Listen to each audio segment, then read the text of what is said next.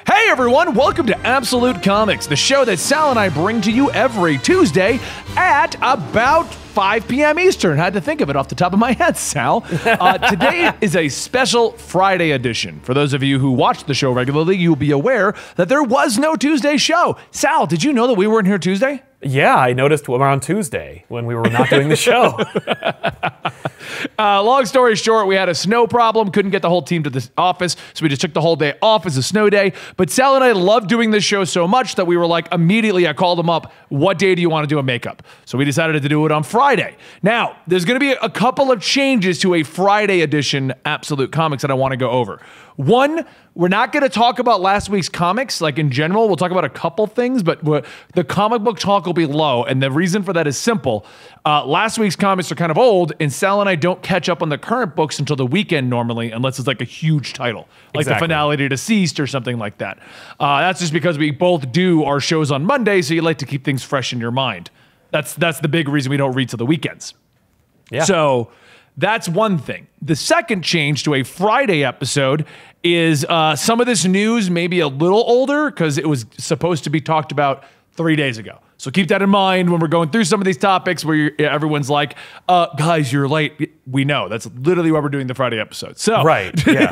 No, it's true. And it's it's a topical, weekly, disposable show. Like, we're going to have things, especially when it comes to leaks, that are like, yo, those leaks aren't real, or hey, those leaks were confirmed. Like, yeah, of course. Check the date. So I just wanted to put that little caveat out there. Like, Friday episode, for the most part, is going to be a pretty much normal episode. Just you'll have a little bit lower on comic books, and we'll have some of the stuff might be a little dated. That's about it, though. Yeah, so, but heavy on the fun and the conversation. Trust me. You can't promise them fun. Now, if we don't deliver fun, Sal, we've ruined it. It's fun is subjective, man. So, okay, since it's a little bit different, what did you do this week? Because, I don't know. I haven't spoken to you since That's true. Monday. Yeah, we haven't really caught up this week. But I will say, we shot our show. We had a good time. Ben wasn't around, so it was a Ben-less episode. Does that make it better or worse? They're so different. Like, Ben episodes add a very distinct flavor to them that that was conspicuously absent. But you know what? Like, Tiffany and Ethan have an amazing chemistry, and I love seeing them play off each other. So for that, I'm grateful. So yeah, we shot the show. I hung out. I wanted to see Terminator 6 or whatever, but it isn't out yet. I gotta go wait until tonight or maybe tomorrow. Yeah, with Terminator 6, I found it a bit weird in general because everyone told me it was coming out this week, and I was like, "What? No, it's not." Yeah, yeah, no. And by the way, like, what is it with? I read about all these people getting these like invites to see Terminator, and I'm like, man, I love Terminator. Why can't I get an invitation? I know they're having premieres in New York. Come on, call me. I want to see Terminator early. I'm happy to lie. I'll be like, yeah, it's amazing. Like, come on. Wasn't that convincing? It was the most incredible thing I ever saw. It was better than T2. My credibility's out the window, but you let me go see it early, so I'm cool with that. Yeah, no. I'll see The Spirit 2 for free. Are you kidding me? Come on, let's go. So actually, it's funny because I don't know if I told you this. I'll talk this real quick before we go into these topics, and this should make a longer episode. But I know exactly what you're talking about, the dynamic. So when we were making the 90,000 podcasts that we run out of the office here, yeah, initially I was on almost all of them. And what we discovered as time went on, there was two reasons for that. One, I was supposed to be on them all initially, right. But we quickly realized it's very taxing on me, and I'm out of town a lot, so it becomes very difficult to do that. Yeah. The second reason was I had to kind of hype up the cast that we have here so that people would want to see them. Two shows in particular we discovered work 10 times better if I'm not on them. And even the audience enjoys them better.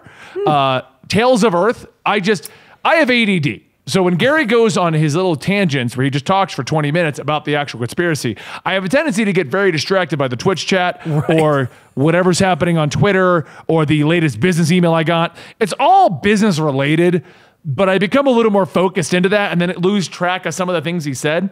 We discovered overall that the conspiracy crowd did not like that. So yeah, it's a very different audience. They expect it to be cold hard facts about this made up thing. Yeah, exactly. So I dropped off of that show. The other one, which you'll surprisingly, the comic book review show. What? Worked better without me. No, that's insane. So Andy's a longtime fan, but he's also a writer and he overanalyzes things. Right. Dan is a new fan who overanalyzes things, but from a different point of view. I'm the guy that has to cram out 30 books and doesn't remember half the storylines sometimes because they weren't interesting. True. So it turned into a better discussion between Andy and Dan if I wasn't there. And it started with the three of us, but like we had the same issue we used to have with the weekly poll where sometimes we'd step on each other's toes or I wanted to talk about this and stuff like that. So it just became overall easier to manage if it was generally a Dan and Andy show.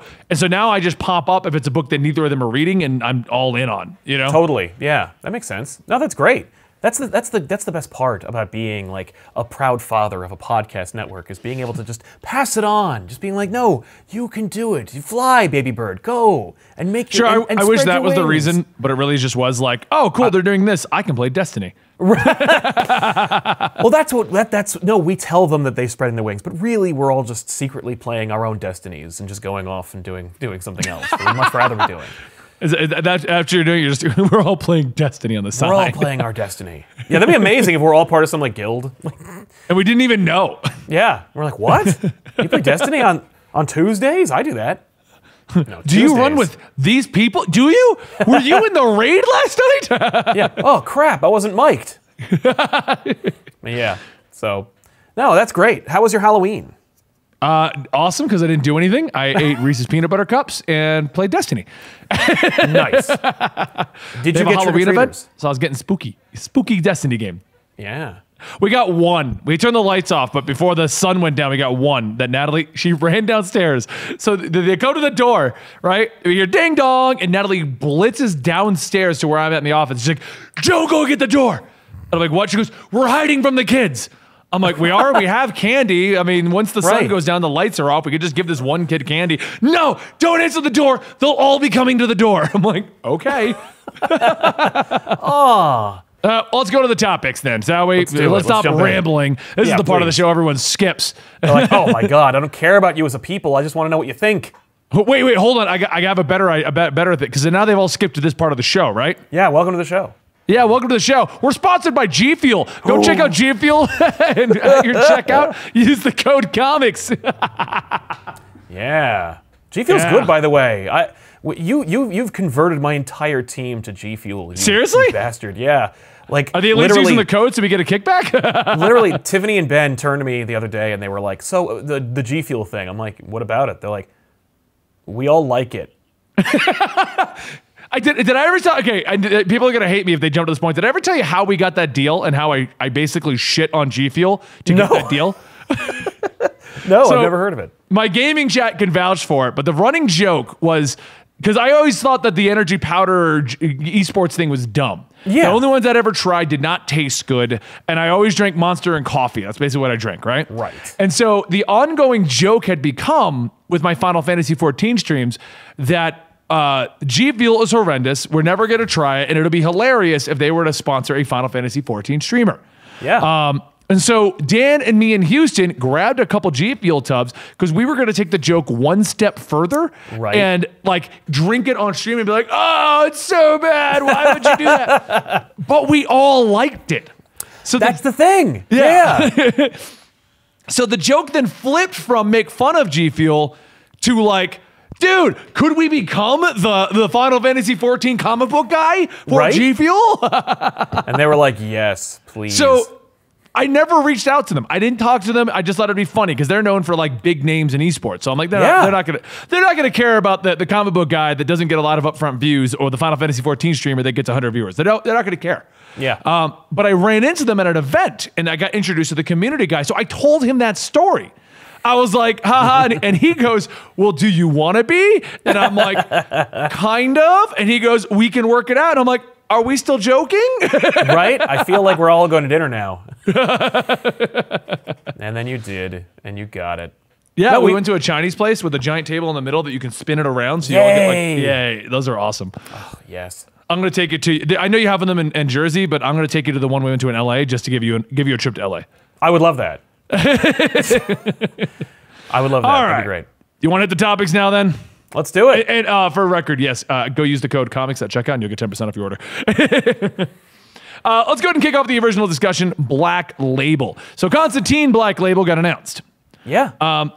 and I agree with this, what Dan said yesterday, and I wanted to throw this to you, which is why I wanted to turn this part of our discussion into just Black Label in general. Sure. Black Label's original announcement was going to be the darker, the edgier, the more mature versions of your favorite superheroes that you cannot get in the normal DC line, and they proved that by showing us Batman's penis. Right. For those of you guys who don't know, that was not a mistake. That was 100% intentional. They even had nude Harley Quinn lined up for the next issue. Yep. Batman White Knight was supposed to come out with naked Harley Quinn in it. As a matter of fact, those pages are out there. You can actually see, before he colored them in, what naked Harley Quinn was supposed to look like. True. I'm just saying, like, this was supposed to, like, at the time. No, it's true. Yeah, there's precedent.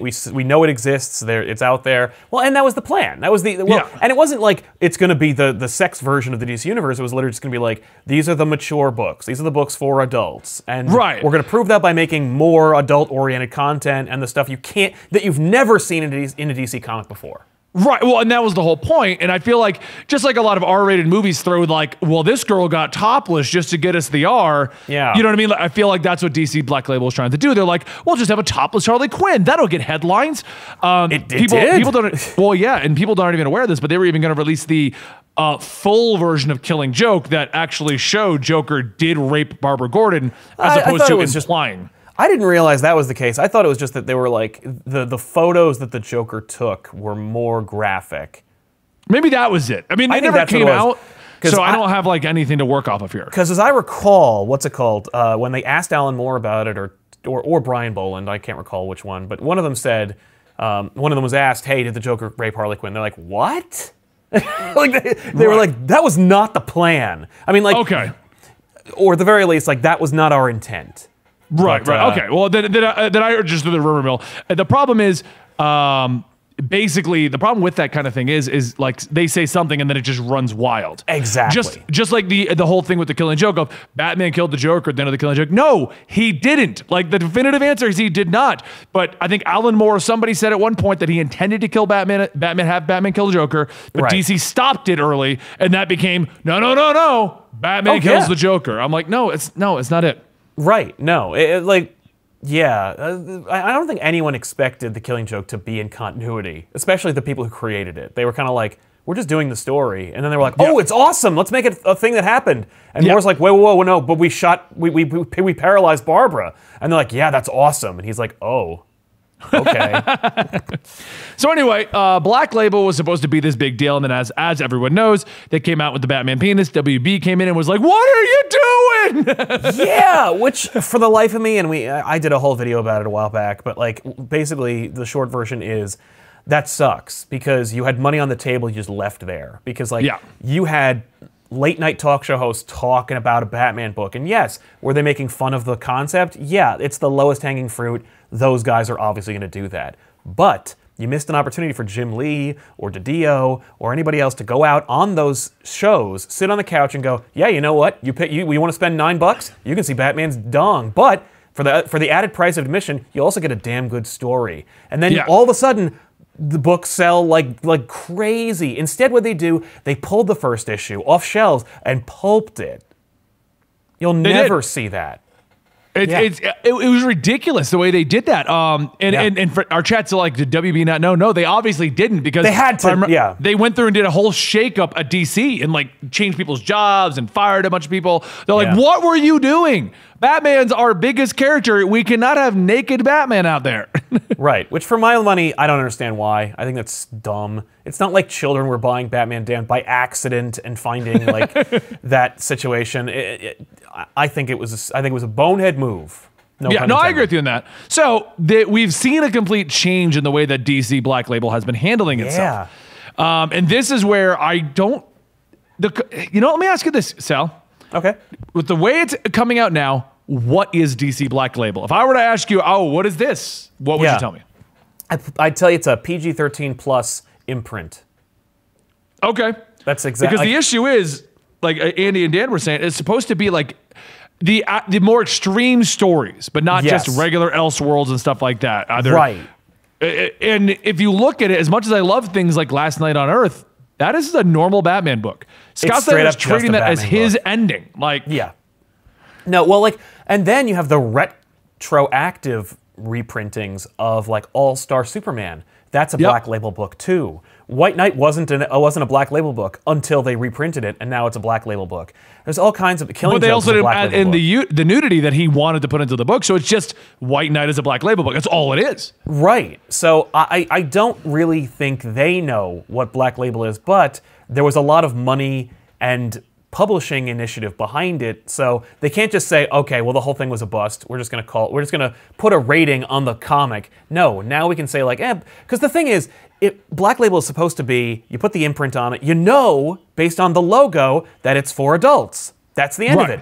But then you put the logo on things like All-Star Superman, and you're like, well, what the hell is this? That's not just for, and that's the issue. Because like we just had Joe Hill come out with a whole bunch of horror books, which by the way, I didn't find out until yesterday. Apparently he's Stephen King's son. Yeah, well, he changed pen names so he wouldn't get lumped in with his dad, so he could actually make it on his own, which I think is really cool. I actually applaud him for that because I had no idea, and I do like his writing. I had no idea that it's Stephen King's son, but he's got 4 books that are basically Vertigo books now. Right, and I think he has his own weirdo like imprint called Hill House or something to that effect. But isn't that also a Black Label book? It is a Black Label. It's like an imprint inside of an imprint. Yeah, what? Hill House and Black Label. Now you're getting ridiculous. Like, what even is this supposed to be? and that's what the question is. For the record, I love the Black Label books. I have been loving them. They've been really good, but are they Elseworlds? Are they indie books? Are they mature books? Are they just classic stories turned into Black Label, like All-Star Superman? Or is it all the above? I think it's literally because it's one of those syndrome situations where like if everyone's super, nobody is. Like if Black Label applies to like everything, then Black Label's literally nothing. Like it's just an imprint they use interchangeably with what they probably used to use. Or like is Watchmen a Black Label book? Will be. I wouldn't be surprised if the logo is on their covers of the new prints, and I'm like, no. Like, it's not even a DC. It's practically not even DC book, but whatever. Like, I'm wondering if they're just kind of turning Black Label into more of the prestigious line. Yeah, that'd be okay. I mean, like, if they want to do that, well, and just say that's what they're doing, though. That's all I need. I just need to know that that's what Black Label is, and and then you could even pitch it like, oh, it's a Black Label book. Oh man, that must mean it's good. It kind of reminds me almost like, remember back in PlayStation 1 day, and I know you played PlayStation 1. I did, yeah. But whenever you saw the green bar, you knew the game was good because it sold a ton. You know what I'm saying? The greatest hits label. So yeah, maybe that's what Black Label's becoming, more of the greatest hits line of DC. Or I would go so far as, if you're a movie buff, the Criterion Collection. Which would make sense if we weren't also getting new books under this label. No, and that's the thing. Like, you got All-Star Superman and also Frank Miller's Superman Year One. And they're both very different, but also equally not adult. They're basically just interchangeable with the books that are on the shelves. It's just that they're both out of continuity. I mean, I don't count Curse of the White Knight. The Black Label thing, I was going to say, with White Knight, I don't consider it a Black Label book. When you were going to add nudity in there, so it's almost like the unrated director's cut, cool. But if you're just re-releasing White Knight as is, that's a very PG-13 book. Like, absolutely. The only thing about it, and I noticed like with the sequel, I don't remember what it's called. Curse of the White Knight. Thank you. With Curse of the White Knight, that book does have at least cursing in it. Not really hard-edged cursing, but still more hard. Like they say the S word, where you would not find that in your regularly scheduled monthly Batman book. Right. And I almost feel like Curse of the White Knight is being geared to be Black Label now. Totally. Like they went to Sean Gordon Murphy and they're like, hey, you're going to go under our adult line. So if you want to throw in some cursing, a little more extreme violence, if you want to portray the death of Gordon as like the death of RoboCop with 1,000,001 bullets hitting him. Yeah. No, and I think that's exactly right. Well, if you recall, Murphy had said when he put out the original White Knight, he had pages that he wanted to put out that were like more NC-17, and he was like, maybe what we can do is we can put out like a black and white version of the book. He didn't really even know there was going to be a Black Label thing. And then when Black Label came out, he's like, oh, well, this is the perfect place. And they were going to do that. Now it's like, because he had worked on Curse of the White Knight in the post-Black Label world, he's like, oh, yeah, no, I'm just going to do what I want to do. And even then, he probably can't do everything he wants to do because, of course, You probably had a bunch of naked people again. Probably. I mean, like, of course. I mean, like, look, Harley's pregnant. I mean, there's going to be a scene where she's either breastfeeding or she's going to like give birth, and we're not going to see anything like that either. Which take that as you will. I don't think that's really a shame. I'm just saying, like, there's opportunities. Plus, there's there's opportunity for graphic violence, which again, I honestly feel like it might be exploitative at that point because like Murphy's art is so good. Oh, it really is so excellent. I don't know if I want to see him like lopping heads off, and even if I did, I don't know if that'd be even too graphic for his style. So I don't know. But Black Label's a weird. It's a quagmire. I feel like DC. I'll end with this thought on the Black Label topic. Sure. I don't feel like DC fully knows what they want to do with it now. Nope. Like it was supposed to be the mature line, and that made total sense. Damn was in there. We had they're gonna re-pepper in some old books with some nude scenes that the writers had drawn up. Yep. It made sense as to what it was, and the only oddball at the time was Last Night on Earth. Because Scott Snyder, Greg Capullo, you're just like, okay, they're using Scott Snyder, Greg Capullo to tell a cool story, but it's the only one that feels like it's really PG-13. Totally. Now there's so many things in it. I don't even want to call it the prestige line. No.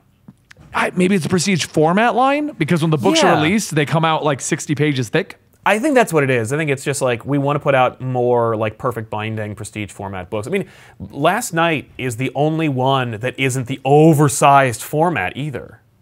No, it is. It is oversized. It's 60 pages. What? No, I know, but I mean, it's not like blown up. Like Damned and Superman Year One, and I think Harleen are all like this really extra big version of the book. Oh, I remember that from the Damned because I couldn't find where to fit it. Exactly. It's weirdly fit, and I got the bat penis. Where do I put it? Yeah, I have my copy as well. You know what I just realized? I said that it's the bat penis is weirdly thick. But yeah, what's it called? But Last Night, it's just a regularly sized comic. It is oversized length, but it's still like it looks really tiny in comparison to Batman Damned. By the way, if you want to store those, get the magazine bags and boards. Those fit perfectly.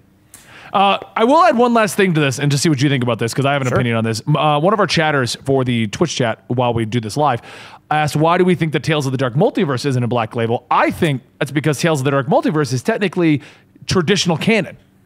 Right. Technically, it is a world in the Dark Multiverse that could be visited or whatever by the individuals of the story. So that's the only reason why I think it isn't. I think that Tales of the Dark Multiverse is not under Black Label because they don't need to push the envelope with them, and they're quick and easy to make, and they want to make them make more money. Like, they want them to just be out. Like, there's no reason to do it. But then again, if there's no reason to do it, there's no reason not to do it. So, but the only reason why I think I honestly feel like the only reason they're not Black Label is because they didn't think of it. Maybe. Well, also, it's building up towards the crisis. Tempest Fugonaut is and that's what I'm saying. Harbinging that thing. So it's in continuity. And that's what I mean. It's in canon. It's in continuity. They are Elseworld stories, but those worlds are in continuity. He's going through and visiting them. This is what happened on these planets. Yeah. Yeah. Although Last Night is supposed to be like kind of technically connected to the Capullo Snyder run, so Well, it is. When I spoke with Scott Snyder about it, he's basically said if he was allowed to just do an ending, this is what it would be, but he can't officially do that. So no, because they're not going to stop doing Batman. Right. Like that'd be incredible if they did. But all right. Oh, I know. Let's talk about real quickly the Dark Multiverse Justice League. So Dan posted this in our topics as a maybe, but we know for a fact that the Batman Who Laughs is basically building that. Right. That's cool. It's going to tie into the Tales of the Dark Multiverse, and stuff like that. But we basically get all these evil versions of the Justice League. I don't really have much to say about it because we already knew he was turning some people on the Prime Earth into those who laugh, and we already knew that he was going to build a Justice League to fight against Lex. Yeah. What do you think? I think it's cool. I think that, that makes sense. I like the idea that the Batman Who Laughs is kind of lonely. Because it is Bruce Wayne. Why? If Batman's such a loner, why are there 19 members of the Bat family and he's also a full-time member of the Justice League? Like, doesn't seem like a loner to me. I never thought of that. You're right. He's this lone wolf who strikes fear into the hearts of villains with a really expansive family. Yeah, with like 1 million sons and daughters and a whole bunch of friends. And he treats all of them like dirt. Like, what? But I like the idea that Batman Laughs is like, yeah, no, I want to have my own roster of characters. But I think that's a great idea in the scope of Batman Who Laughs. Me personally, I'm kind of done with the Batman Who Laughs as far as like seeing him in like everything I'm reading. Like, he pops up everywhere now, and I'm like, I get feel like it. he should have been a once a year. Once a year, every other year guy. That's what he should have been. They should just swap him out. Like Joker once a year. The next year, Batman Who Laughs. Just keep swapping them back and forth. And then do your horrible Batman Who Laughs versus Joker book. You know, but at the very least, oh my God, I didn't even think of that. I mean, he's kind of fought against him a little bit in Dark Knight's Metal and, of course, in the Batman Who Laughs miniseries, but not a straight up like Joker going, okay, I've had enough of this guy. You know, I think that'd be great. I would like to see that. But as far as a Justice League Who Laughs, meh. I mean, I'm on board. The Dark Multiverse version would be cool. I think it'll be interesting to see them battle.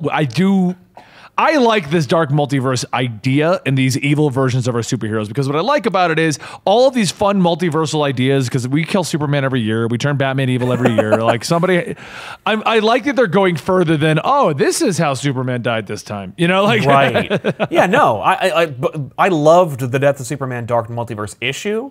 I thought it was really fun, and I'm like, hey, what a great exploration of that concept. So I want to see more of it. I think that it has legs, and it's a great title. Keep it up.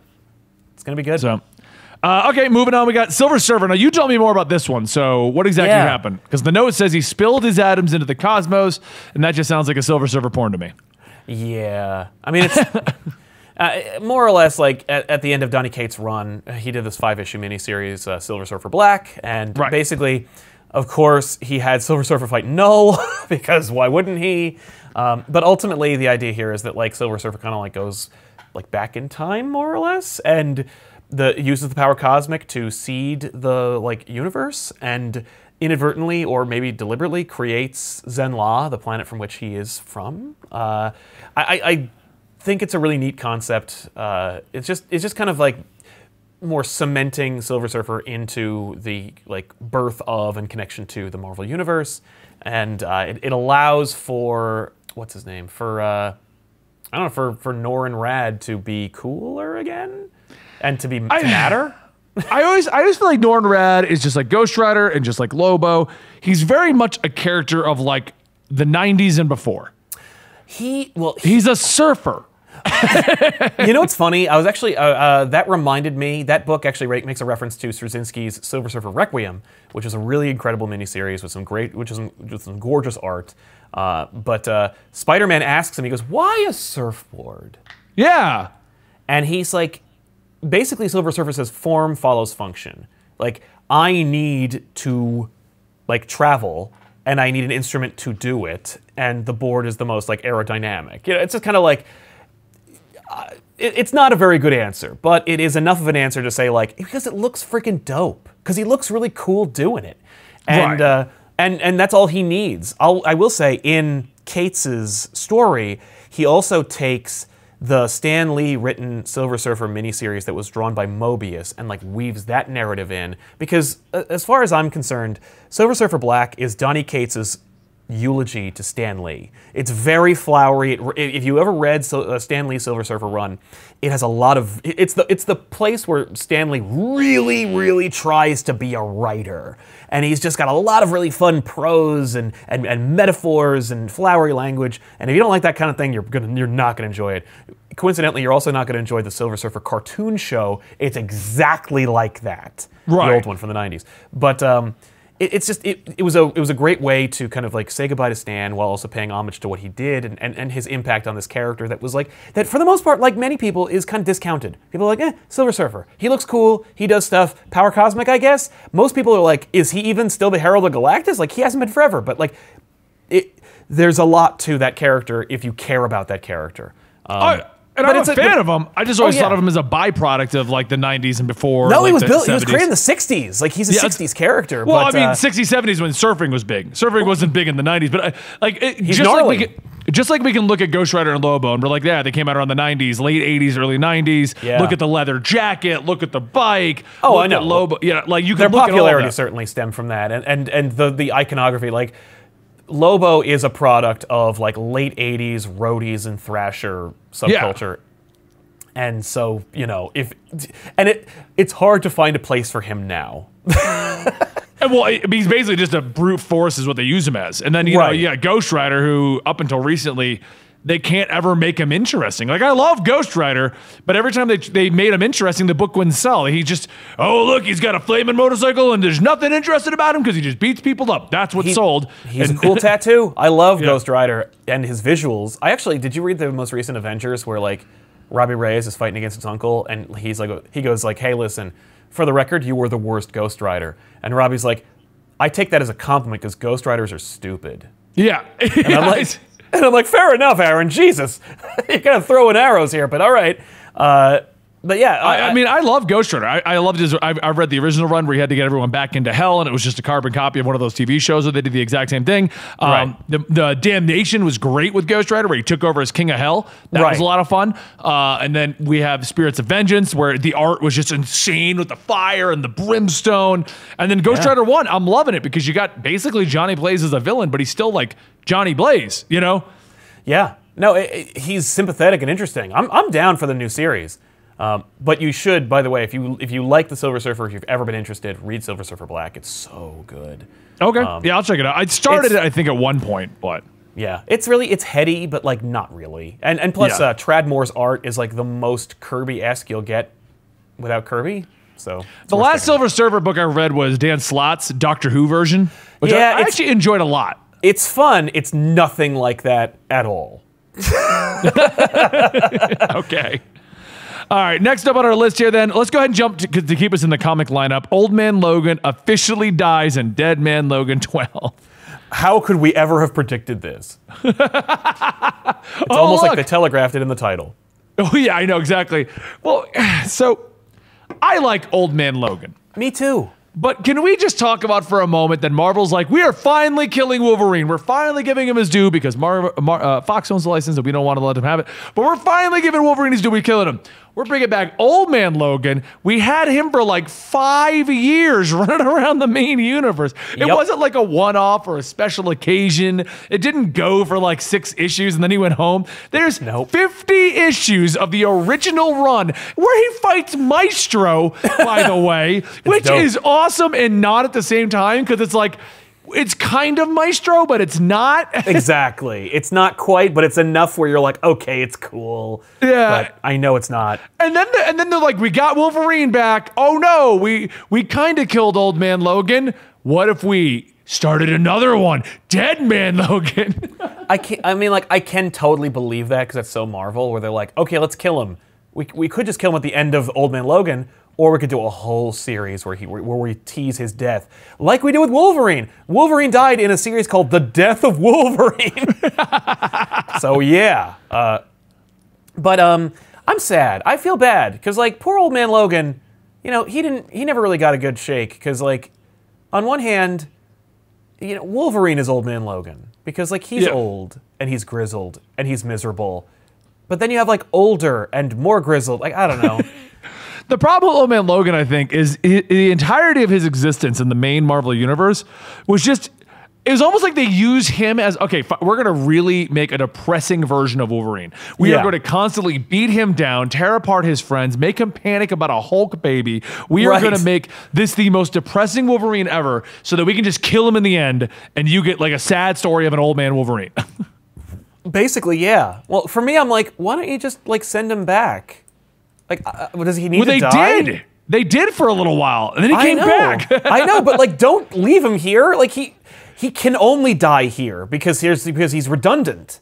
So get rid of him. But like, send him back, or give him a send off, or make him a cosmic character like you did with Ulysses or something. like do something cool with him. Make him a Phoenix or something. Make him a Thor. I don't know, but like. Don't just kill him off. He's here. He's got a full history, and most of us like this guy. And you forced us to follow his adventures because you got rid of the other Wolverine. Yeah. And then poor Laura got marginalized too. Like I don't know. I feel bad for the Laura situation because everyone always, like during that whole period where Marvel swapped out every one of their superheroes, which as we've now discovered was pretty much just editorial not talking to each other, and they just happened to do it all at the same time. I as much as I know about how comics run. people like to be like, no, that was a whole push to try and push down these minorities and women in our throats. I'm like, no, I know enough from the inside to know that they probably didn't talk to each other, and that's entirely what happened. Yep, it's just they had too few editors. Like, it was just Yep. there weren't enough editors, and once one or two of the writers were able to get away with doing something that they knew the editorial department probably would have said no to, they told all their friends, and they all were like, let's do it now. No one's paying attention. That's And so they exactly did what that. happened, because, I mean, if you don't know, fun fact about character creation real quick, and this is why I feel bad for the X-23 situation. Yeah. If a writer makes a character and that character takes off, they get residuals forever for it, because that character is their character. Brian Michael Bendis making Miles Morales means that every time Miles Morales is used, they're getting paid. Yeah. It's the big reason why you don't see Static Shock in DC. Yeah. Because whatever the issue is, DC doesn't want to pay the family. Yeah, that's right. That's why he bought.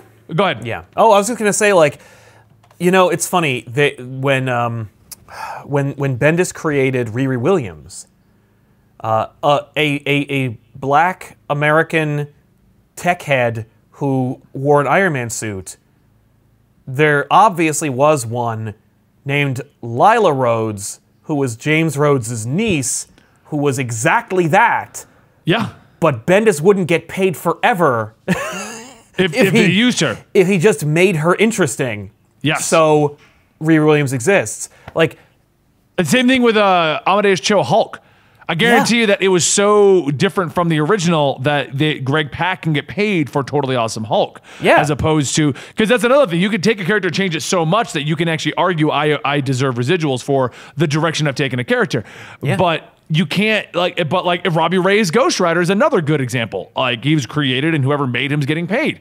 These Yeah. are all current creations. So when one writer's getting away with it, they're all going to be like, I got to make mine and maybe it'll take off and I get paid. Like, yeah, that's right. I mean, like, writers don't get paid well. yeah, they don't get health insurance. Like, it's hard work, and Yeah.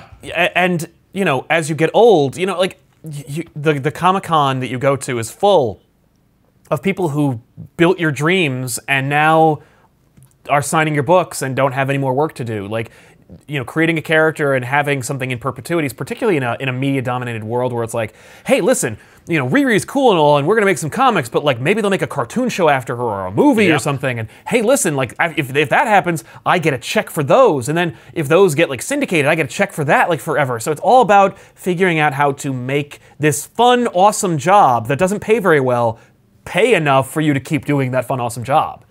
Yep. Tevye brought up too, Kamala Khan's a great example. Silk. G. Willow Wilson's doing well. Silk. That was why Silk was. I guarantee that's why Dan Slott made Silk. I'll make my own Spider Woman. Yep. You know, so that I can try to get her to sell. And I actually liked Silk. I thought Silk was a great I invention. hated her when she first showed up, but like other people did better stuff with her, and so she became a character. Her again. first Like, appearance was kind of like, this is so redundant. There's no reason for this. It was bad, but yeah. But once they started deep diving into her own lore, I really liked her. Same thing with Spider-Gwen. When Yeah. Spider-Gwen first showed up, I was like, oh, what is this? And then they ran in their own direction with it, and I'm like, that's fun. Yeah. But anyway, back to the topic of X-23. I felt that she got the shaft in this whole Old Man Logan, Dead Man Logan, Wolverine, because of all the timeline things that made sense. Wolverine dying and her becoming Wolverine made sense. And she Right. didn't do it in the manner of like, oh, I am Wolverine. It was like, I'm honoring my basically father. Right, you know, exactly. and that made sense. And Tom Taylor gets like nothing, almost like no credit for that, because they just had to revert her back to being X-23, and that was the end of that. I know. She looks better in the yellow and blue anyway. Yeah. I liked that whole thing, the whole X-23 as Wolverine thing. I agree. If anything, they should have like somehow figured out a way to make it work continually or something like that. I don't know. But Right. we tried 2 Captain Americas. That didn't work, so. Yeah. Someone had to give up their shield. That's right. Listen, there's only one shield made of vibranium, and someone's got to hold it, so what are you going to do? So anyway, little Yeah. tangent aside on that one. It's just going all the way back to the character. What this all started with? Let me look that back up real quick. All right, Old Man Logan dying. So anyway, Oh, yeah, that's right. He's dead. So anyway, he'll be back. I don't think he will. So he I don't will. know. So Old Man Logan came out, obviously pretty popular. The book ran 50 issues in a day and age when Marvel was restarting Spider-Gwen every 6, pretty Yeah. much. So the fact that it went 50 issues means that it was selling very consistently. Yeah. And they launched like almost spin-offs. Old Man Quill, Old Man Hawkeye. Yeah. They made and they're Old good. Man Deadpool and Old Man Spider-Man. They were just in Spider-Man Deadpool. Yeah.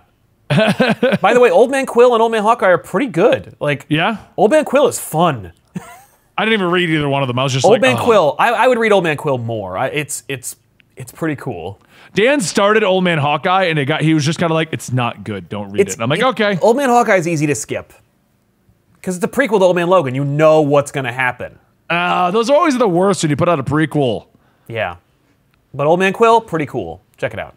So, okay, moving on then. Now, I think we've tangented enough on the why new characters are created when there's existing characters out Right.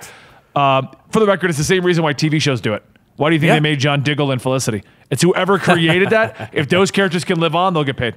Yeah. Why does Ollie have a sister? Because now the person who created her can have that character forever. Yep. That's why you see these creations. It's why there are 900 spider people. Yeah. It's why things that happen to those characters don't happen to Peter Parker, because like otherwise just a forgotten story in Spider-Man's history as opposed to a check in my bank account. So, Right. yeah. That's why there's like Spider-Woman, Ayana, Corazon. How many Corazon, Spider-Women are there now? We got Silk, Spider-Gwen, and Jessica. There's 3. There's also Jessica Drew. There's You Ayana. Ayana, I can't pronounce her name, but you got basically Aranya. Aranya, that was it.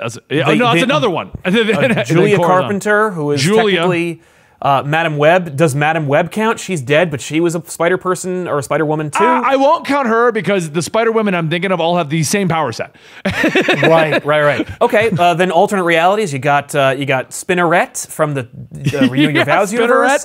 Why do you think they didn't Why do you think they made a new Mayday Parker for Renew Your Vows instead of just continuing Mayday Parker? Yeah, because like even though Dan Slott doesn't want to talk about a married Spider-Man, when he spun out the Renew Your Vows thing, he's like, mine. Yep. So you got Spinneret and Mayday Parker. And then Maddie Franklin, J. Jonah Jameson's adopted daughter. She was a Spider person too. Yep. There's more. So what we're getting Spider-Gwen. Spider-Gwen. Yeah. And you know why they keep making those? Oh, people like Spider-Man and they like Spider-Man with boobs. So let's just make Spider-Women out galore. Hopefully one of them catches on. Yeah. And I'd say probably 50% of them did. Yeah, they're all still here, aren't they? They are all The only still one here. you never really see is Ariana, the Anya. Anya? Yeah. You don't see her ever. Yeah. You don't see Julia Carpenter, and you don't see that Ariana girl ever. Those are the only 3 that didn't make it. No. Female No, Peter Parker can go on that list. The Spider-Woman of the Ultimate Universe. Yes, I forgot about that. That's Jessica Drew too, but also Yep. technically cloned Peter Parker. Yeah. So Wow. That's a lot. I liked Slock from our chat to reset what I said. People like Spider-Man. People like boobs. Why not? I mean, yeah. And everybody likes money. So Yeah, everyone likes money. Anyway, okay, let's go on to the Valiant 2020 campaign. What is the... I know we talked to them. We know a little bit about this from having connections with them. But I don't know if there's anything new that was announced. No, we could talk a little bit where we're like, hey, wouldn't it have been cool if there was going to be a Valiant cinematic universe, but there can't be now? Yeah, I mean, and when we asked Valiant about that actually directly, they didn't say really anything about it because they don't really, they're the publishing house. They can't really, I mean, that is over their head as to who's getting the rights to each one of these things. Exactly. But we do know that Harbinger is over at Paramount now instead of at Sony, so... Oh, it's just, why? Why did you let that happen, Sony? And then keep making Bloodshot. Should have just let them all go. I can't believe they did that. I guess they were just like, well, because Bloodshot is technically like an action character. Like it's basically just like if we had Riddick. Like, so, yeah. Well, I mean, that's basically what Bloodshot is. I mean, they're doing Vin Diesel and they're not even putting him in the white body paint for like 90% of the movie. So Right, yeah, exactly. let's get Riddick, but more on the world. That being said, like the U.S. domestic trailer, I was like, oh, this actually looks kind of cool. Like, this looks like a real movie. It does, because up until now we've heard so much about it in the works that it's just kind of like, all right, well, let's see what happens. Well, and for so I'm like, is this movie done? Like, I've been hearing about this movie for like 5 years. Like, when is this going to be over? And then finally we see a trailer. I'm like, oh my God, it's actually going to come out. Right. So, good for them. But there's also, not much more to damn. say about it, sadly, because we talked about a lot of this already. Bloodshot movie, Harbinger movie, Ninjak series is being teased at the moment. Roku came out, great first issue. I loved that. Yes. Roku's Bloodshot great. issue 2 came out, great issue. I loved that. So fun. I'm liking the direction that Valiant 2020 is going. That the big fix they're trying to do with this whole thing. You got and what about characters like Rai? Like who owns Rai, the movie? Could do that. I don't know. You know, Bloodshot I think first appeared in a Rai comic. So wouldn't it be fun if Rai first appeared in a Bloodshot movie? We'll just get a mention of him in the movie. That'd be cool. Yeah. I'd be down. So, all right, small leak. I don't know what we're supposed to talk about this, but I mentioned it on the title, so we'll just take 5 seconds to go over this. Why not? Yeah. You said you looked at it better. What is this leak? What new information did we get out of this? Basically, we're looking at a spreadsheet that Dan DiDio allowed to get leaked. Clearly, it's generated by marketing, in which it shows you what that DiDio himself is working on the DC timeline, which couldn't be the worst. It couldn't be the. I guess that is the worst option. But basically, he's got this timeline of where it's broken up into G's, generations, because of course 5G or whatever is coming. But G1, year 1, G2, blah blah blah, and so we got events, characters, and each one is broken up by families: the Batman family, the Superman family, the Wonder Woman family, the Teen Titans family, and the JSA family. And so we're looking at things like, with the Batman family, Generation 1, Year 6, Thomas and Martha Wayne get married and also have Bruce Wayne, which means either it was a shotgun wedding or like we're going to fudge the year. But that does mean, because in G1, Year 1, Krypton explodes, Rocket crashes into Smallville, which, by the way, again, I guess it was only a year-long travel for the Rocket. That means that Superman is technically 6 years older than Batman. Cool, I guess. Also, Wonder Woman. Steve Trevor? Yeah. Steve Trevor crashes in Themyscira on the same year that what's his name? That Superman crashes in Smallville. So Steve Trevor will die of old age, and Wonder Woman will debut. No, what they're doing, I can say right now, is they're lining up the Steve Trevor and Wonder Woman World War II thing, or World War I thing. I forget which World War they're in the movie. It's World War II. Well, it's World War I in the movie. They're lining it up with the movie, though, and now we're just going to get a reason Steve Trevor's around. So we're turning Steve Trevor into the DC Universe's Captain America. Right. Oh, that's such a good idea. What if we give him a shield? Yes. We'll make it like a square. But what if it's a Themyscirian shield? How about that? Oh, that makes sense. And what if he has the ability to throw it like a frisbee? Oh, that'd be great. Well, it's made of like special godlike materials, so it's it's lighter, but it's Vibranio. Vibranio Excellent. is the material. Also, we're going to retcon that, like, what's it called? Well, not retcon, but we're going to reestablish that Wonder Woman was a member of the JSA, and so Wonder Woman's technically the first superhero. I mean, I'm not against because we know that they like to line their movies up with the stuff. The original Wonder Woman movie while having flaws, was a pretty incredible movie. Yeah. I'm not against them kind of converting it from being Man of Steel as the first superhero and turning it into, well, Wonder Woman was, because that makes perfect sense for this World War II thing. And it also gives us a superhero that we can tell you stories of in the World War II. And it also makes a lot more sense for her to be the first. It honestly does, because, okay, let me backpedal a little bit here. Sure. For people who don't know, Batman and Superman have been around since 1938. I'm trying to, did I get that right? 39. Well, Superman, so close. I think, no, Batman's 39. I think Superman's 37. So, okay. But yeah. in continuity, when it was proper and not broken by New 52 and Doomsday Clock and all this stuff, right? Yeah. When it was proper, they basically did have Batman and Superman in the JSA. And they were the only superheroes that carried over. It was Batman and Superman. And Wonder Woman. She was also a member of the JSA. She was. But so the three of them. But the way they did it was, as the timeline shifted, they just said they weren't around during the JSA. And the JSA was on its own. And if you read issues of Batman and Superman, that's an alternate universe. Yeah. Okay. But then they would still say things like, well, the JSA was the first superheroes, but also Superman was still around in 1937. Right. Well, I mean, eventually they said that the JSA was actually a comic book universe. Yep. And that the real heroes are Barry and Diana and Bruce and Clark. And then when they were like, no, actually we want to keep doing JSA stuff, then they were like, oh well, then we'll merge the universes or whatever. I mean, like, you could watch a video on that. Like, actually, I probably should make a video of the DC timeline. But basically, what it was is Batman, Superman, and Wonder Woman were actually on the original JSA, and once the time, and it was made sense when they said, okay, they're separate universes, because they did that until like the 1980s, Crisis on Infinite Earths. They turned JSA's universe into one universe, and Silver Age, Barry, Hal, Batman, and Superman into another universe, and that made sense. It was like, okay, we're good. And then they were like, Crisis on Infinite Earths put everything into one timeline, and they're like, well, Superman must have been born later because we need him alive now. Yeah. We don't want him to be 80. So exactly. what I'm getting at is by making it official that Wonder Woman is the first superhero, it makes the most sense since technically her power set has always been weird, which includes she never seems to age in any iteration. No. I can't ever think of an old woman Wonder Woman. Can you? No. That wasn't in an Elseworlds or something like that. No. Because even in Kingdom Come, she didn't age, did she? She aged a little bit. Like, she had a little bit of gray in her hair, but otherwise, like, she was still able to have children. Like, she was not. She aged slow like Clark did. Okay.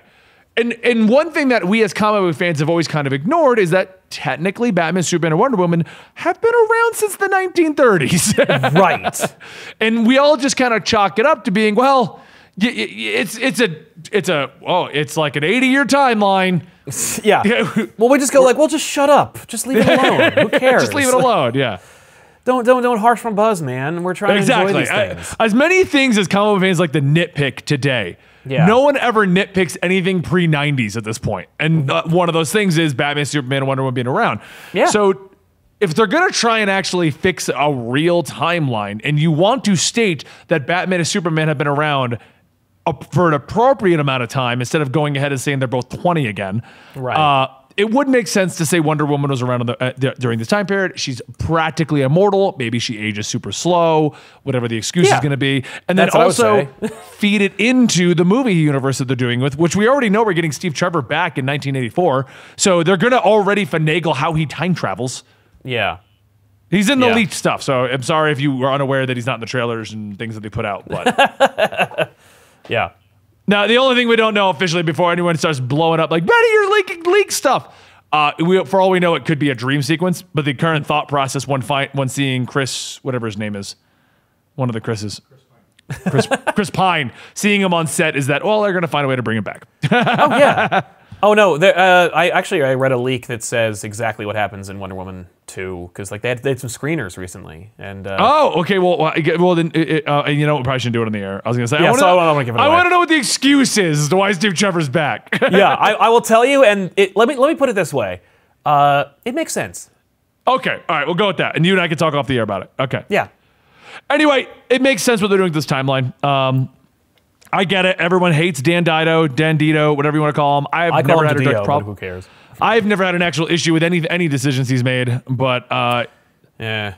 What ones do you hate the most, Sal? Maybe you can start turning me against him because I don't really know what he's done that everybody hates. Well, that's the thing. It's hard to really pin down. It's just like basically you have to track like previous behavior and comments he's made out loud and stuff like that. I've also brought the audience to task where I'm like, don't just say it's all one person's fault. I want to see evidence to prove it because I don't want to go on like our shows and say, yo, this guy is responsible. And the fact is, one person is not responsible for all the reasons like that things don't work the way you want them to.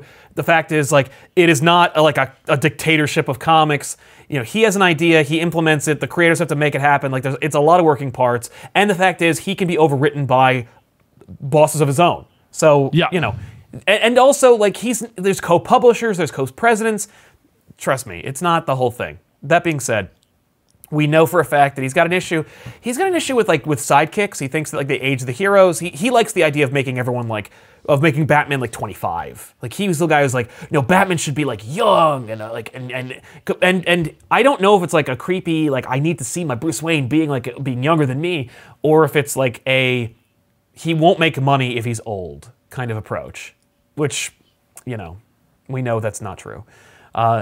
But we know he has an issue with sidekicks. We know he has a significant issue with Dick Grayson. And you can tell that basically because during every significant event since he's been started, something happens to Dick Grayson where if the audience eventually gets sick of him or decides they don't care enough about him to like write letters and get upset and all that stuff, then eventually they will just kill him off. Like, he thinks Dick Grayson being like a hero and having like his own legacy and stuff, like that makes Batman look really old. And so as a result, like, Dick Grayson's been pulled through the ringer a lot. He has. Yeah, and if you look at like all the, I'm like, because like they shot him, made him Rick and all stuff. I'm like, didn't they just do this thing to him in Futures in Forever Evil? Like, no, but there he was still a hero. Now he doesn't want to be a hero. Right. Well, and now, and it's like when you know that like that kind of decision was coming from pretty much one perspective, it's hard to swallow the character progression of Dick Grayson being like, I choose not to do this, because you know that words are being put into his mouth that are by the people who don't want you to like him anymore. Right, so that right. If the audience collectively says, okay, yeah, I agree, he sucks, then DiDio can kill him off or make him not relevant or whatever. We can have a retcon. We go to Crisis, where he was never a Robin, where there were never any Robins, or any of the Robins that were Robins were technically like something else, like how Tim Drake became like Red Robin. There wasn't a no. There weren't 3 Robins. There was only 2 Robins, and then Damian. But Red Robin was somebody else. Like, it's silly, and I don't really like, and I don't have like a roadmap of all the things that DiDio did that you can expressly blame him for. But I can say that, like, you know, there are things that have his fingerprints on them. For example, Countdown, Future's End, 52 he worked on, but reportedly begrudgingly. But he liked the success of 52, so he's like, okay, well, we'll just keep doing that. And so like all the weekly series that came out after that were mostly his ideas. And you're like, oh. The Batman's worked. The Batmans did work, but also people like the second one more than the first one. When you're talking Batman about and Robin Eternal instead of Batman Eternal? Exactly. The only problem I had with Batman Eternal versus Batman and Robin Eternal felt like it took out the fluff, while Batman Eternal was like, we gotta go 52 issues, so throw in some side plots. You straight up don't need 52 issues of this book. Like, and also, I think people were surprised and annoyed by the reveals. Like, I think the first villain reveal versus the second, no, really, this is the villain reveal. Who was the Batman Eternal? Who was the villain in that one? The chat said it was Lincoln March. Oh yeah, that's right.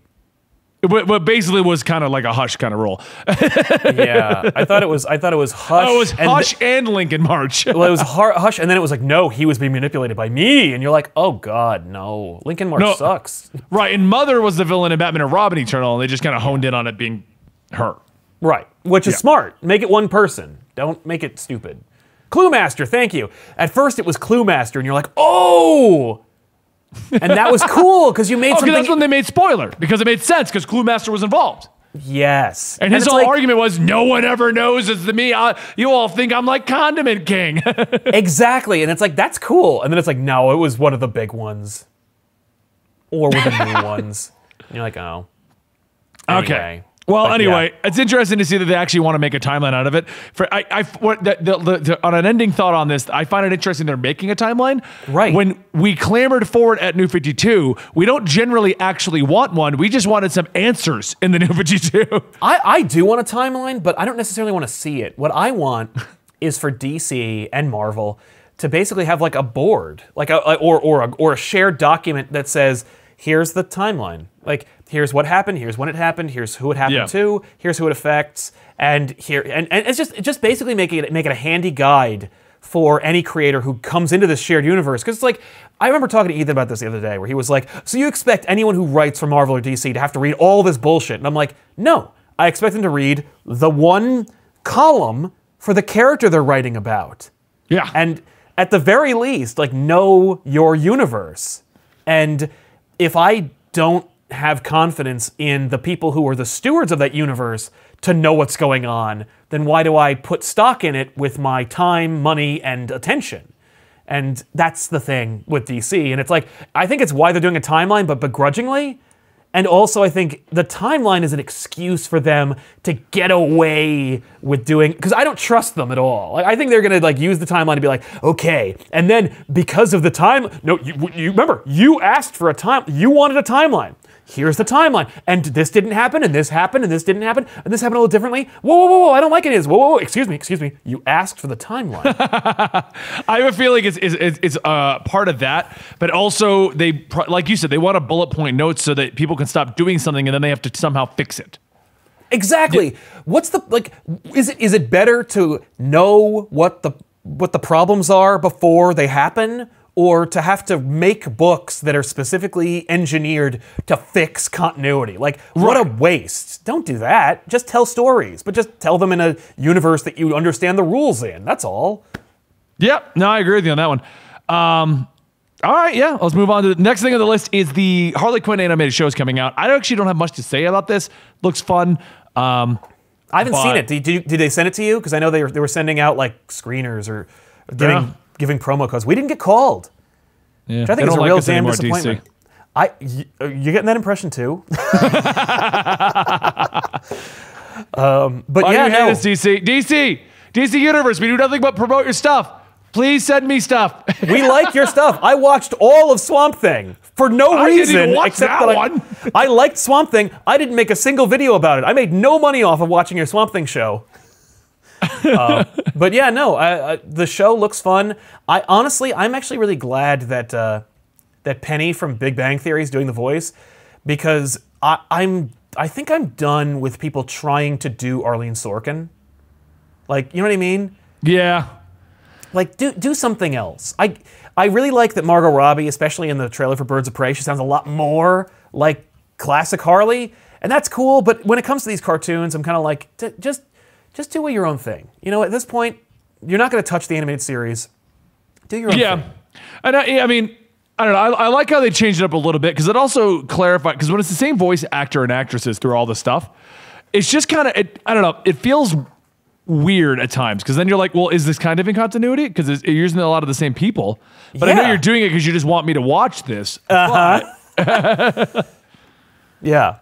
So I find that one a bit weird. I do like having the different people, and I want to see more people get work instead of just having the same people get the same jobs over and over and over. And that's the thing. Like, that's why I'm really glad. Like, Diedrich Bader's playing Batman in this show, which should contribute to the lighthearted feel, though it is also going to be hard R-rated.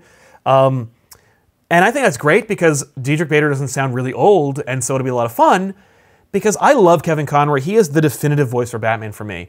But I think it's time to stop asking him to do them.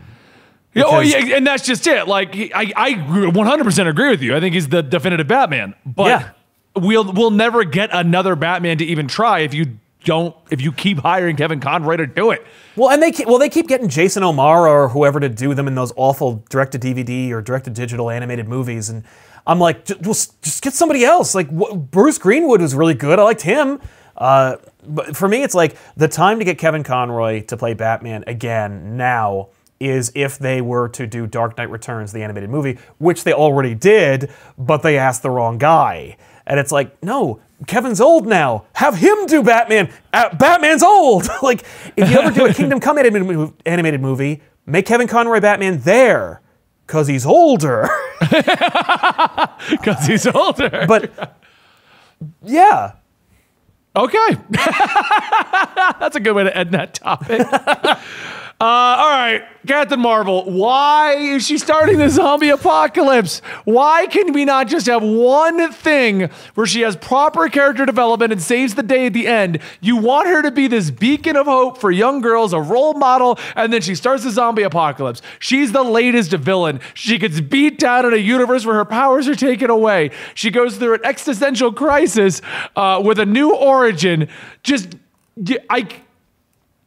I feel like Marvel, it's almost like Disney's like, we need a strong female hero. DC has Captain Marvel, and Pearl Eichmeier is like, run her through the ringer. Make it so that this is the most unlikable character we have ever created. Do you think it's deliberate? Do you think Perlmutter's like, no, make her the worst?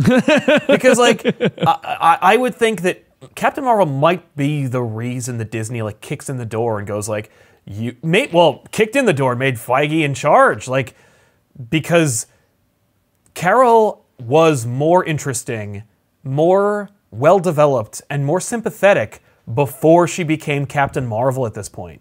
Yes, she was. And that's stuff that they don't want you to know happened to Captain Marvel. And it's driving me crazy because, like, I think she's a great character. I think she has a rich history. She has an intrinsic connection to Marvel. She is a decidedly Marvel character. Yes! And yet, it's like they're going out of their way to make her unlikable. And I for the life of me, don't understand. The writers. Like, if the writers, like, someone's like, you have to put Captain Marvel into your zombie story, and the writer's like, okay, but she's gonna start the goddamn apocalypse. Right, and it's like, dude, I don't get it.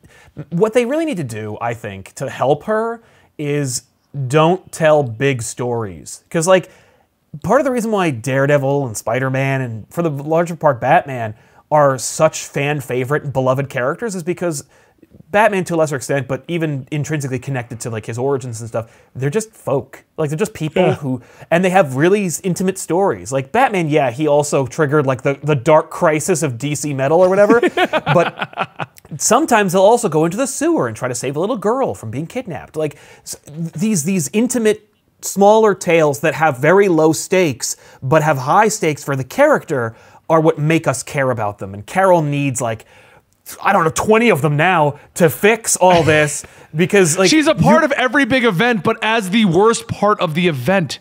Yes! I don't understand why they just don't, like, they need to be like, okay, we either put her away or make her go like, I'm not doing that. I'm not going to help you. Like, you know, just don't put her in the event. Like, just don't. Just I don't understand. I don't get it. It's like Secret Wars, she made her own force. Right. And the entire time there was no development for her. She's just, I'm the almighty Captain Marvel. And then we go into Civil War II where she beats down Tony Stark, who's become like a big fan favorite at Marvel since she fell in love with this, like, for the stupid concept that, like, no one should, but, like, and it's not her fault. It's what they made the writers do with her. Yeah. So, you know, they made her on the wrong side of the argument. It's just like, I don't get it. Do you think when they did Civil War II, the original idea was like, the fans will side with each of them, not realizing one side was just a dumb argument? They did the same thing with the first Civil War. I mean, but people actually sided with that argument because the argument made sense, you know? Well, until Iron Man started, like, using the Thunderbolts and war profiteering. Like, if you read Civil War I, Tony Stark is the bad guy. Yeah. If you argue Civil War, yeah, Tony Stark is decidedly the good guy. That is completely what they should do. But, like, if it were real, I mean, in Civil War II, Carol's the bad guy. There is no sympathy for her. No, the whole thing is she's just like, no, we have to do this thing. And then they have clear moments you're like, your thing isn't working. And she's like, no, it will work. You're like, right, and like, I get it. Like, you made it so that because she was in love with Rhodey and then he died, like, she's really just trying to bring him back through, like, making these decisions to try and protect other people. But, like, that's not but she's still making horrible decisions, though. Like, I don't care if she's doing it for all the right reasons. She's still the villain of the story. Yeah. And also, like, the whole concept of, well, we'll base legislation around this one person who can die, who can predict the future. Like, no, it's not. Like, it would be one thing if just really quick, I don't want to get into a whole pitch session, but, like, Tony Stark accidentally invents a future projection machine. He can read the future. But he realizes that, like, that's a stupid idea and you shouldn't use it. Carol finds out about it, breaks into Stark Industries and steals it. Now that's the thing. So it's not like a person who can die. You know, it's a machine and technology, and it's like her being like, you're not responsible enough because you don't understand how many people it can save. And he's like, you don't understand what this technology could do. And, you know, that's at least something with Civil War II. With Civil War II, where she's like, no, this random Inhuman guy, man, and didn't Ulysses turn out to be a fan favorite for everybody? But I mean, it was literally just Minority Report. But I don't know what they're doing at Marvel. Why make her the center of the zombie apocalypse? I mean, you know what DC did for theirs? It was Cyborg. You know who's probably got the least amount of fans on the Justice League? Cyborg. And even then, and you know what they're not trying to do? Make him into a fan favorite role model for young girls. Listen. Deceased. Cyborg is the reason that the not zombie apocalypse happens, the anti-life apocalypse happens. I still feel bad for him. Yeah, especially the ending. His ending on it, where he's like, I got the answer. That's all Tom Taylor, man. Yeah. Can we just say real quick, why did he turn his back? Cyborg at the end of Deceased, when he gets the answer and he turns his back to the big demon monster, I'm not going to give that a spoiler away, but he turns his back. Why would you turn your back to the monster? Right. I felt bad for him. Like, at least Cyborg is 100% more sympathetic than Carol. Yeah.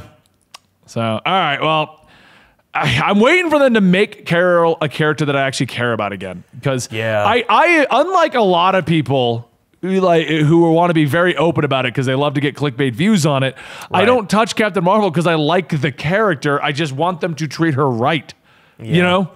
Yeah, I want her to be relatable, and I want to get excited about her. And I just, like, every time they just do something else, and it's just like, they just missed the mark. I was really excited. The life of Captain Marvel, the retconning history story. I kind of liked that. I mean, I thought the retconning was a bit weird and unnecessary, but it was still fun. I liked it. I liked it better than most of her stories lately, but I still prefer the Brian Reed run. Like, I think the covers to the Life of Captain Marvel run are better than the story. Yeah.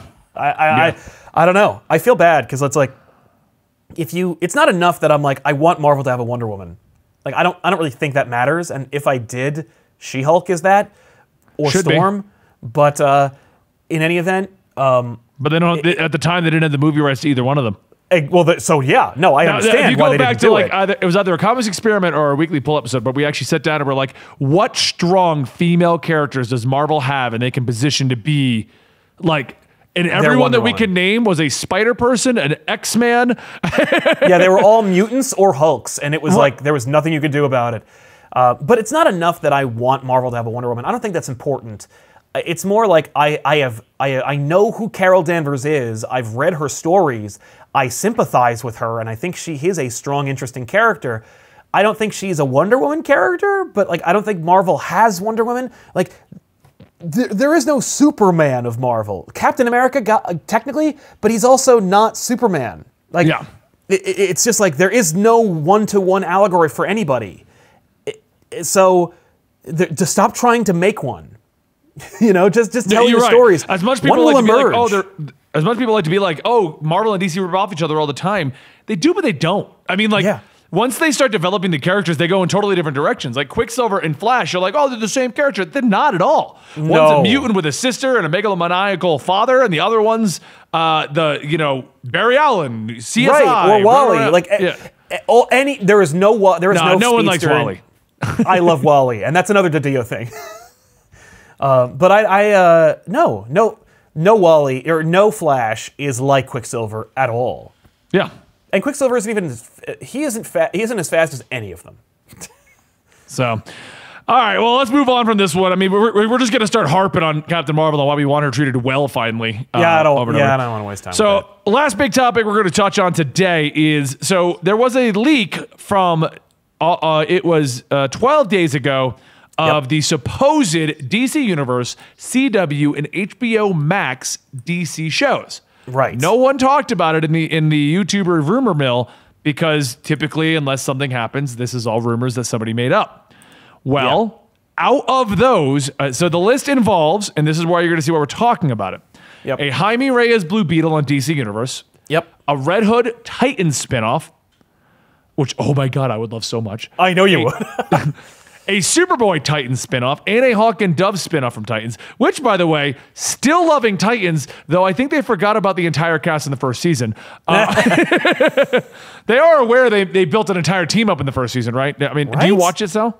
I watched some of it. I was like, this isn't for me. Well, I like what they're doing with season 2. They're building up the old Titans, and they're showing us how we got to where we were in season 1. Cool. Which is fun, but it's become the entire season 2 is the original Titans and their relationship with Deathstroke.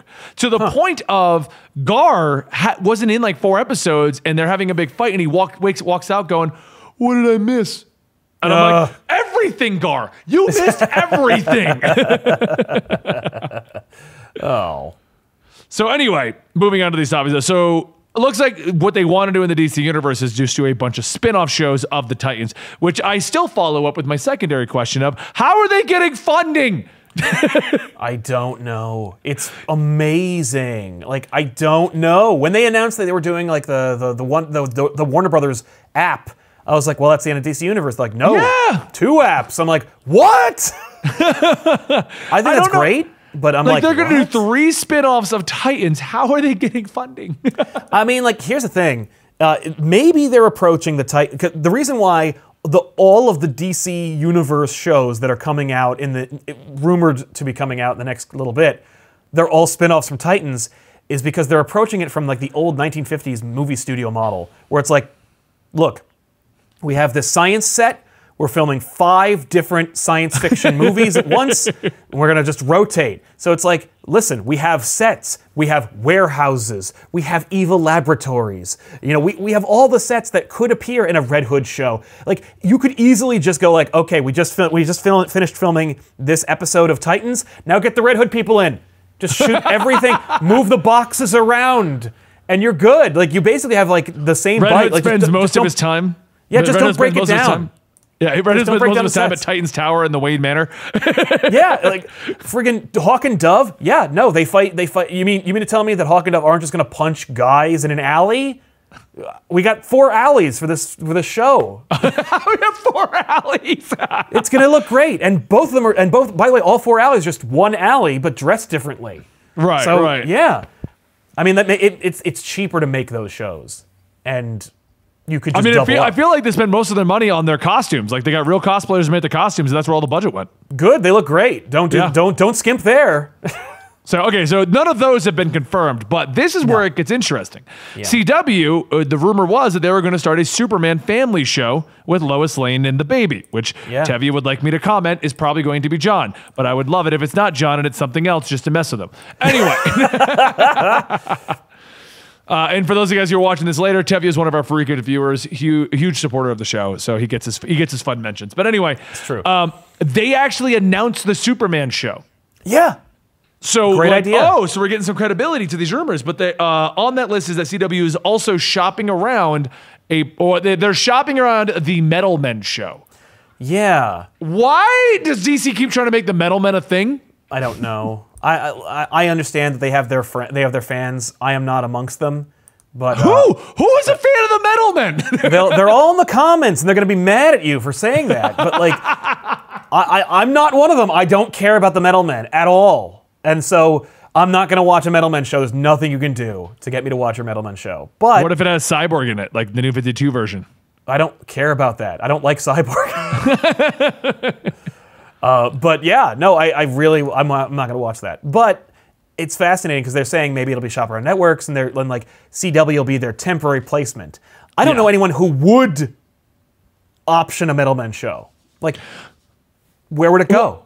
Well, looking at the fact that they approved of the Superman show, we already know that they are doing a Canary spinoff. Right. They're apparently confirming and dropping hints, and we're going to get resolution to the John Diggle Green Lantern plot line in this season of Arrow. Okay. It looks like CW is like, oh, Arrow's ending, and Supergirl and Flash probably got like 1 to 2 more seasons in them. Yep. We're going all in on these superhero things. We're doing everything you ever wanted. And I also love the response of people going, well, Benny, why can we get Superman but not Batman? Because they're telling Batwoman's story. Why? And here's the kicker. Here's the kicker, guys. See, look at what happened with Supergirl. Supergirl came out, introduced a Superman that you all asked for. Every season, can we get a Superman show? And Supergirl's on its 5th season, or Gary's nodding. And if you go to the standard life of a TV show, they go between 5 to 10 seasons. 10 is really stretching most shows. Most of them end around 6 and 7. Don't you think it was real convenient that they did Supergirl all the way to basically completion before shopping Superman? Now, let's take that same aspect and go to Batwoman. It's going to take us 3 seasons to get our Bruce Wayne, probably. Yep. That's right. And when we do, he'll start popping up, and you're all going to go, we want a Batman show. And at season 5 to 6, Kate Kane's going to go, it's time for me to move on and retire the Bat-Cowl. And guess who's going to come back to Gotham finally? Right? I mean, especially because they've proven that there is no major significant confusion between audiences where it's like, there's a Superman movie, there's a Superman character in the shows. No one's confused. Yeah. Like, in the no one was Super, I'm confused by actually Flash. curious because they're saying that the CW Superman show, they're trying to do a family angle, like a family Right. show with him.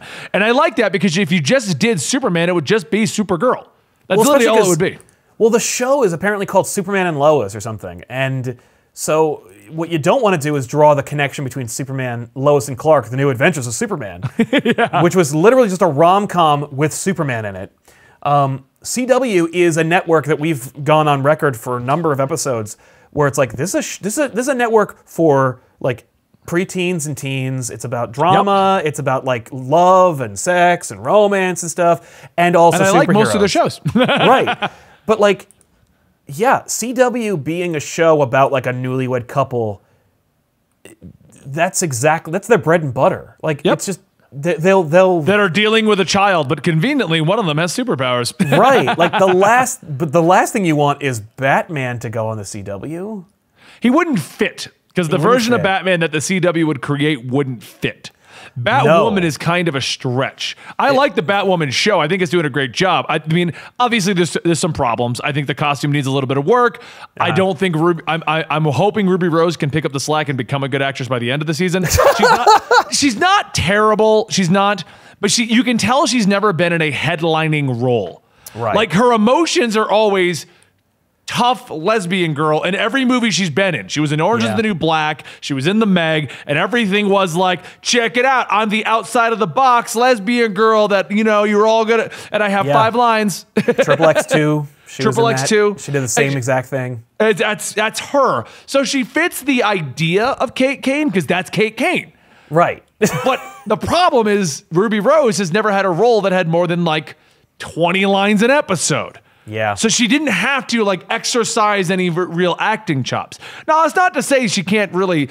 I mean, they picked her for a reason. She probably auditioned well. I mean, the fact is, She probably like, auditioned well, right? And when I you like her audition, you stuff. don't have the full. And I do like it. Yeah, I'm hoping by the end of the season she kind of like she grows as an actress and can Yeah. do more than what she's doing right now with the show. That my 2 biggest complaints are that she does need to grow as an actress. I feel like they kind of rushed her into that role because I feel like she could do a great job with the role, but I Yeah. think they rushed her into it, and I feel like the suit needs some work still. the suit I mean- needs some work despite it being pretty good. Like, It is pretty good. The helmet, cowl. the It's the cowl. cowl. Yeah. Yeah. It's just like it's just like Flash, like season 2, we got it perfect, and why do we keep changing it? I don't know. I know what you mean. No, it's true. Yeah. So Yeah, she was a mute in John Wick 2, our chat says. Yeah, she was. She's there good you for go. I think Ruby Rose is great for the appearance, the attitude. She fits that for Kate Kane perfectly. totally. She just needs more acting practice to kind of pull it off. Now, one thing did come out, and everyone's saying she got injured in those first couple of episodes. Yeah. So there's a very good chance she was like hopped up on painkillers trying to do it. Right. Like, Yeah, and so she wasn't really doing her best because right. I mean, apparently she was legitimately injured, and she had to finish like a certain set of episodes so that they could put her on a hiatus. That's to right. heal. Yeah, I saw Yeah. her surgery. She released like the video of her surgery on Instagram, and I was like, "Holy crap!" It was like spinal surgery. Like she It was got a spinal real surgery. injury. This Yeah, she isn't was- like I banged yeah. my hand and we need to hide it. You No, know? it was like I might be paralyzed kind of surgery. Yeah, and it was no. from the show. So Yeah. Yeesh. But good for her that she was able to like overcome, do better, like get better, Yeah. and wants to keep doing it. it's funny because when it comes to the Batwoman complaints, like I'll chalk up. Okay, you don't like her acting. Okay, that works. You don't like the cowl. That I agree with that. You Can't don't argue like, with that, You, yeah. You don't even like the recreation of some of the characters, like Hush and stuff like that. That's fine. The one that I hear and I just kind of like wave off. I don't like the LGBTQ agenda in the show, and I'm like, that you've never read Batwoman. Because that is literally that book. It's even when she's in a team book, that is literally her. I mean, listen, like the fact is, she's gay, Yeah, I know.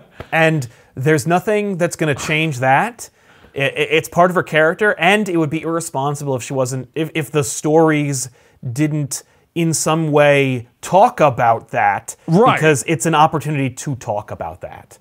I mean, heck, even when she popped up for her quick appearance in Red Hood, the comic, at the end when Red Hood's walking off, Renee Montoya shows up, and they clearly this is her girlfriend. I'm like, I was just sitting there like, oh, you ruined Red Hood. Yeah. What? Don't remind me that gay people exist, damn it. I think they've done a good job of not shoving it in your face, but just treating her like her actual character. Right. So whenever I hear that complaint, my general reaction is, did you not know what you were getting into when you started watching the lesbian superhero show? Right. Yeah. No, then that's right. But anyway. And then HBO Max has shows. Yeah, I was going to say, moving on to the next. I'm trying to talk as we go, Sal. Oh, I'm sorry. HBO Max has announced that they're going to do quite a few things. Vic the Question is on the rumor mill.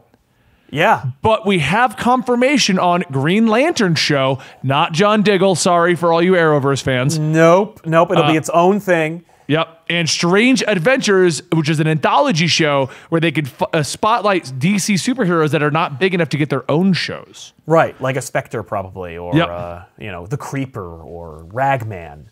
Which would be really cool, actually. Yeah. And I've heard, and this is the rumor, right? The HBO Max is going to be doing these 4 different shows. And we heard, like, yesterday, at the time of this recording, that HBO said out loud, like, we want DC to produce shows with movie budgets. Right. Well, so somebody's like, there you have those characters. Some of those characters, like Ragman was on Arrow, and you're right. But CW, well, here's the DC Universe might cross over with HBO Max. It might, because they're doing Doom Patrol on HBO Max. Yeah. CW has always been a self-contained universe. That's why it's called the Arrowverse. So anything from Arrowverse can possibly just like Green Lantern. Like Green Lantern's going to be different, not because they're going to reference John Diggle. It's going to legitimately be pretty much in the same universe as Doom Patrol and Titans and stuff like that. So, and it's cool that like the CW universe is referencing the movies and stuff in their Crisis, but the fact is they're never gonna put the CW TV actors and stuff into their movies. Right. I hate to say that because I was a big adamant. I argued quite a bit that when Flash was announced as Ezra Miller, Grant Gustin. Just give us Grant Gustin. But I do agree. Same thing with the Netflix shows, and they're like, I was like, just put Charlie Cox into a MCU movie. I think they're going to, by the way. Yeah, apparently they're going to reboot Iron Fist. That's another rumor. Great idea. Iron Works Fist, for me. And they're rebooting Daredevil, but Charlie Cox is going to be Daredevil again. Apparently, supposedly that's the rumor. I heard that rumor that like with the Daredevil reboot, it'll be like Charlie Cox Daredevil, D'Onofrio's Kingpin, maybe Bullseye. That's it. And it's going to be a fresh start on them, just like they were bringing back the actor for Ghost Rider, but they're going to reboot Ghost Rider. Yeah, I'm like, hand to God, that's fine with me. Go ahead. Yeah. I love those guys. So yeah. But anyway, when it comes to these shows, they've announced all of them right now, and like CW is never going to merge over. And the overall mentality in Hollywood, from what I gather, is you can go from movie to TV and you still gain respect, but like the TV show actors don't have the respect to go into movies normally. They don't. They just don't. And you can. Grant Gustin will be, if he hasn't been in movies already, I don't know, but like he could do it. But I don't think but DC is working on something else. Like DC Warner's does not want you to think about those shows when you're seeing the movies. Well, I agree with that. And the fact they made DC Universe shows that they want to have some clear separation from the CW universe. Yeah. CW's doing its own thing. They're going to have the married Superman. Do you think Man of Steel 2, when it finally ever comes out, is going to have married Superman? No. Well, maybe they will be, but they won't have John or anything. Tyler Hoechlin will not be Superman in that movie. Yeah, exactly. Even though I think he's one of the best Supermen we've had. He's pretty great. I do like him a lot. Yeah. But it's also why Brandon Routh is going to be in CW as Superman, but because he's already on payroll. Well, that's true.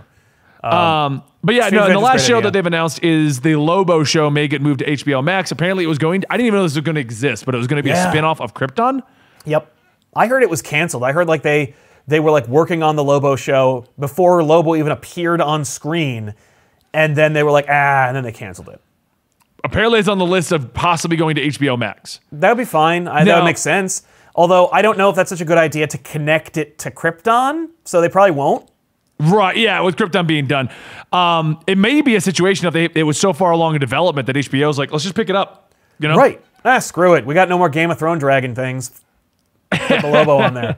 So the only reason I give any credence to all of these leaks, though, is the fact that Superman was announced, Green Lantern was announced, and Strange Adventures was announced. So that's almost half this list. Right. Yeah, so there's probably something going on there. I mean, the fact is, like, you know, with leaks, you know, you have to wonder like where they came from and take them with a grain of salt. And you always do that. But when you get announcements that come on the heels of this kind of thing, you go, oh, maybe. So anyway, Sal, I guess that kind of concludes most of our major topics of the day. I think so. Yeah, definitely. Do you have anything you want to add before we kind of close out? No. Surprisingly enough, I was just thinking about like if there's anything big on the horizon that I'm like really hyped for, and it's like, no, I'm just kind of like enjoying it right now. I'm just, you know, there's a lot of things on the horizon. There's a lot of things I'm enjoying in comics and in TV, and you know, I'm excited for the future. So I do want to make one statement real quick that's on our comic book alliance because I get these questions a lot on my gaming channel, and I'll probably get a bunch here. There are leaks for the supposed new Arkham game. Oh. Now, I am avoiding reading them, and I'm not going to comment on them because I have done a lot of things at WB that have given me a lot of access behind closed doors, and to avoid any potential rumors coming out of me or any connections, I'm not reading the leaks, and I'm not commenting on the leaks. So, good. Yeah, that's cool. I've seen way too many behind closed doors stuff that I was privileged to that I am not commenting on, and I'm not going to, if I read them, I could slip up and confirm, deny things. Exactly. I'm not even doing it. So leaving it alone. Yeah. Actually, you know what's funny? You mentioned that. I guess we'll take the opportunity to say this. Somebody asked us, I think on Twitter, they were like, what do you do in the event that you, like, hear rumors or you hear leaks or someone that is on the inside track tells you something when you're doing these kinds of shows, when they ask you a question that could be answered by your privileged information? Like, how do you combat that? And I didn't get a chance to answer them, but I guess I'll say it here because it's like we do comment on a lot of stuff, and we do actually occasionally have access to privileged information, and we work with these people. And part of the reason, or part of the way that we combat potentially leaking anything is, or spoiling anything, is by just either like, you know, kind of like generically answering the question the same way that like they do, you know, looking at how they answer those questions, you know, pursuing a completely different line of thinking that is totally irrespective of what we heard is a good way to do it. But you know, just you will never find on our shows that we will say out loud the thing that we were told by people who are in the know. Right. For me, I just clearly deny anything that I know in general. Right. I avoid anything because I'm not a rumor channel. I'm not here to speculate and talk and try to get you hyped up about things that don't exist. No. A lot of companies, and not just WB, but even DC and Marvel, Square Enix, I've worked with a lot of companies. You get privileged to go behind closed doors because I'm not a rumor channel, and I'm not going to become one. So I release information that they want me to release, and if they don't, I don't talk about it, and that's the end of it. Like that's... And that's all it is. They can use me as an outlet to get that information out there, and that's how I've always treated those situations. Because I don't depend on, here's some speculation, guys, you know? Yeah. No, neither of us produce videos that are, is this the thing? Right. Like, no, we'll never do that. And so it would not help us to even start doing that because we have avenues that allow us to work with people like on that side that, you know, would be hurt if we were to start doing that. So... You know, don't ever take our word as like Benny confirmed it. You know, like no, and that's just it. Like I don't even read a lot of the leaks in general. No, because honestly, 99% of them are just some guy in Reddit that every leak I hear is like it's from a random guy on Reddit who may be reliable. www.weknowwhatsgoingon.com says, based on an unconfirmed suspicious report, that such and such is happening, and they've never been right before, but they're saying it now. I'm like, thank you for polluting my feed with this like made up nonsense. I mean, and the fact of the matter is this, I could sit here and name 1,001 things that are going to be in the new Arkham game. And if I get 2 of them right, everyone's like, Benny had inside information. Right. No, it's like, no, it's just, I live and breathe, my friend. I live in this world. I know what they do. At 99 things and got 2 right. Like, yeah. So on that note, let's go ahead and close out today's episode of Absolute Comics. If you enjoy Sal, go check him out over at Comic Pop. You can find me over at The Comic Storian or right here on this Twitch channel where we do podcasting every Monday, Tuesday, and Thursday. We do about 7 total podcasts, from conspiracies to video games to talking about TV shows and comic books and just general discussions right here. If you want to support this channel and support the show, consider subscribing right here at the Twitch channel. For $4.99, you get access to a bunch of emotes, you get to have a lot of fun with us, and you directly support our projects. If you don't like supporting us over here on Twitch, you can easily go to our Patreon, patreon.com/comicstorian or patreon.com/comicpop, where both of us release early access to this show when Dylan remembers to give us the link. Yeah, that happened last time, but it won't happen again. No. So anyway, you get early access to both of those. We try to, for the most part, we try to make them kind of come out around the same time frame. At most, you get a couple hour difference between the two of us, depending who's at their computer and who's not. Nothing major. But you can support us directly in that manner. You can also go to G Fuel and get 10% off your order if you go to basically order your stuff up. I prefer the new PewDiePie flavor. It's delicious. But you can go and order it up and get 10% off using the code COMICS. And that is all of our avenues. Thank you guys for your support today. And I guess... bye, everyone. So long.